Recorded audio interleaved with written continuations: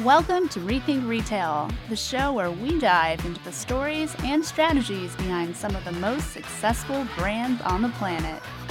From brick and mortar giants to e-commerce disruptors, we uncover the secrets to their success and deliver the keys to true retail transformation.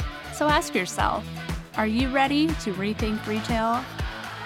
The future of retail starts now. Hello, everyone, and welcome to fabulous ShopTalk Europe. We are reporting live here from Barcelona. I'm your host, Jeff Roster, and today I'm really happy to have a conversation with Aprajita Jain, Chief Brand Marketing Evangelist at Google. Thanks for spending some time with us. Thank you so much for inviting me. First question for you is, obviously you have a strong history of advertising and marketing. Can you tell us a little bit about your journey to becoming Google, and what a title, Chief Brand Marketing Evangelist. What does that mean? Yeah, I know it sounds a lot like I'm preaching and it's to do with religion, but actually it doesn't have anything to do with that. Though I do like talking about digital brand building, and in a way I'm not selling product, I'm just evangelizing the idea of digital brand building, how that compares to traditional marketing, and hence the title evangelism. But really, I have been working at Google for 19 years now. Wow. And little secret, I always say I started when I was 12, so you don't make your assumptions here. But I've actually grown up with the company. I started in roles that now, thanks to AI, are fully automated. So I'm glad I made that progression in my career, else my job would have been automated. But yeah, I've worked through a business organization through different roles and different industries. And now I'm in a global role with purview across different industries. So one day I get to work with retailers. The next day I get to work with travel advertisers. Well, the best industry is retail, of course. I agree. It's between travel and retail for me. I have a special place for that industry. But yes, retail definitely my second favorite. Not only because I can understand it from a consumer perspective, because I love to see how that translates to the retail side from the retailer's perspective and how the dots are connected there. I lived in New York for 2 years. Fun story.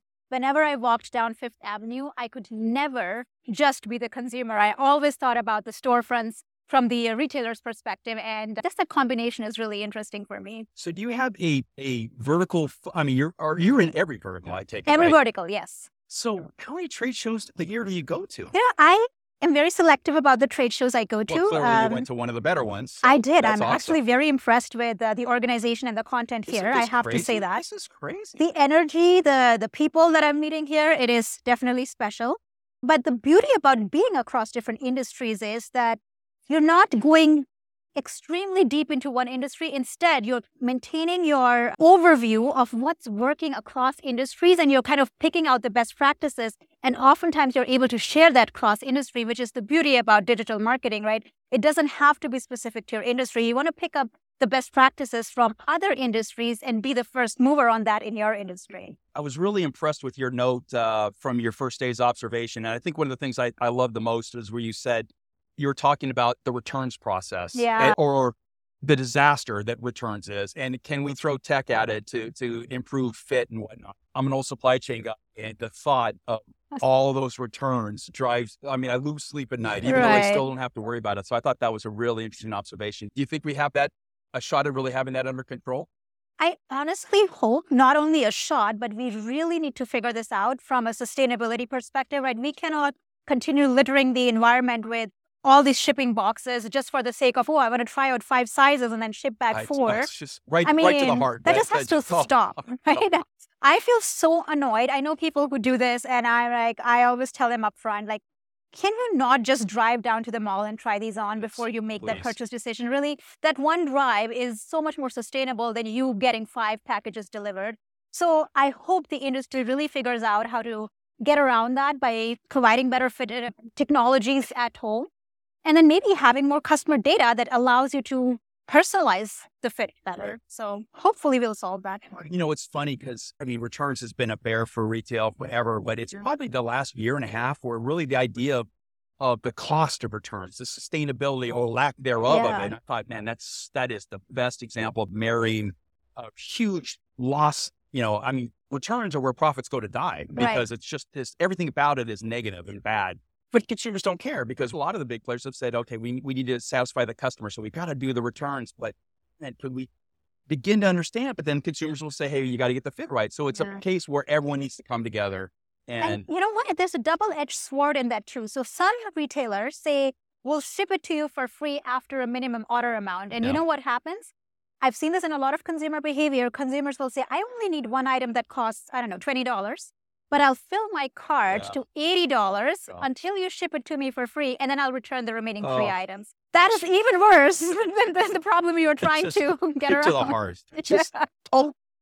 Google's maybe the most recognized brand, come on, in the world. How do you ensure that Google remains fresh and relevant to consumers? I must say we are fortunate that we are not, a very fashionable product in the sense that we'll be in for a few years and then out. I mean, search has been around for over 20 years now, and it has evolved, but it's a product that is so much a fabric of everybody's existence. In fact, I'll give you an example of how our founder thinks about this. Whenever we come up with a new product or service at Google, he makes us pass what he calls the toothbrush test, which means you don't need to create a full-on product requirement document, but you need to pass the toothbrush test, which means, can you answer 2 questions? The idea that you have has to be used by everyone around the world, ideally, just like a toothbrush. And ideally, you want everybody to use it twice a day. If your product idea passes that test, it's probably going to be one that's going to stick in the market. And that's how we stay fresh and relevant. And you're one of these companies, it wasn't your organization, but one time I was working with a big player, and they said they had to create products that moved in billion-dollar increments. And as an analyst, I said, I can't even imagine that world. I'm happy if we could build something that's like $10 million or something. Yeah.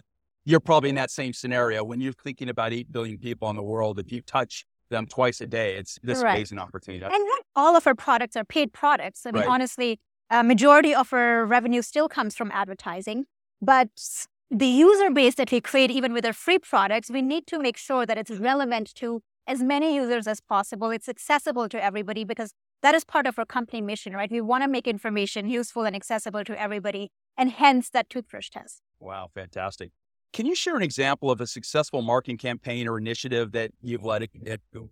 Yeah, there's clearly, because I work cross industries, there's many, but I think some of the ones that I'm most proud of are probably, right now I work with some of our largest advertising partners, but honestly, the ones that touched me most are the ones where I work with a smaller, medium-sized business and I was able to help them grow into becoming a larger company. Or nonprofits. A lot of time, my group has worked with St. Jude's Children's Hospital, for example. They, collect donations for children with cancer, and making shift in the way they can do fundraising, allow them to collect more funds for children in need. I think that has been really, really meaningful. And that makes me feel like what I'm doing is not just for profit, but it's actually helping people in their lives. Oh, that's fantastic. Yeah. What are some of the challenges that you faced in your role, and how do you overcome them? I mean, you're a global brand manager. Yeah. I can't imagine the scale of your challenges. Yeah, challenges are all around, not alone with technology as it changes, but also industry regulations, right? Europe started with GDPR. Right. Now the US is following up with their own versions of that. So there's always something that needs to be overcome. But I think if you go at it with a can-do attitude and you work with the system, right? You don't want to go around it, but you want to work with it and find solutions to it. I think that's one way to just have that mentality that, yes, there is an issue, but we can get past this. If you give up right from the get-go and you're like, oh my God, this is going to create a big problem, you don't stand a chance. So I feel looking at something as, yes, this is a temporary problem, but we will get past it, has always been helpful in my career, whether it be on a personal level or an industry level. Oh, fantastic. Yeah. What's your proudest accomplishment? Honestly, I would say the job that I'm in right now, the role, I literally created that role for myself. It did not exist as something that you grow into. It's a create your own one. Yeah, I love that. Absolutely. I literally sat down one day. I was so upset with the role that I was doing back then. I went to my VP and I'm like, this is not working for me. But I wrote a job description with, why does the company need this role? What could it look like? What impact would it have? And why am I the right fit for it? And I presented that to her as a little pitch. She agreed. She created that role for me, and here I am. So that's fast. I do a lot of volunteer work with the Center for Retail Transformation at George Mason University, and I talk to a lot of kids. Most of the kids are first-generation college, and I want to unpack that a lot. Was there risk involved? There was so much risk involved that the role I was in previously, I didn't get along with the manager very well. She had lost 5 of her employees, the only 5 that she had within a span of 6 months. That was a bad situation to be in and to begin with. And the agreement between her and me was, if I want to go and test out something else, she will give me 6 months. If I don't find another role in 6 months or create one for myself like I did, I would be let go of Google. And, I would be on my own. So I said, I'm willing to take that risk. Tried out a chief of staff role, which I didn't fully enjoy because it was internally facing. I love working with clients. And hence I wrote this job description, went to my VP and said, this is what I want to do. Do you think we can create this role? So yes, there was a lot of risk. What I think is really important for kids to understand, so many conversations with people now that I'm, gray hair, I'm a little bit older. And you get with other executives or analysts or whatnot, and you have this conversation. There's this theme I'm seeing that there's a point in your career where you just take the risk. And it's amazing. It happened in my career. It happened to 3 or 4 of us. And we just went around the table and it's that risk taking a job for free, doing an internship for free. Don't always try to get paid. You can't do it. Obviously you got to be careful about that. But boy, don't always play it safe because you're going to miss the greatest. What's the worst that can happen, right? You look at your downside, you look at your upside, right? In this case, the downside is I get fired, but I was already in a job that I wasn't enjoying, so I might as well take that risk. So yes, sometimes you have to weigh off the pros and cons, but I've always seen that you don't know what you don't know. So if you don't take that risk, you don't know what you'll miss out on. And one last question for you. What skills do you use today? Do you wish you would have paid more attention to back in college? I actively set aside like half a day. I try to every week, but at least once every 2 weeks to just read. I feel there's so much information out there about the different industries I work with, the different types of technologies. I wish I had taken that proactive time to just sit and absorb a lot more back then. But I was so go.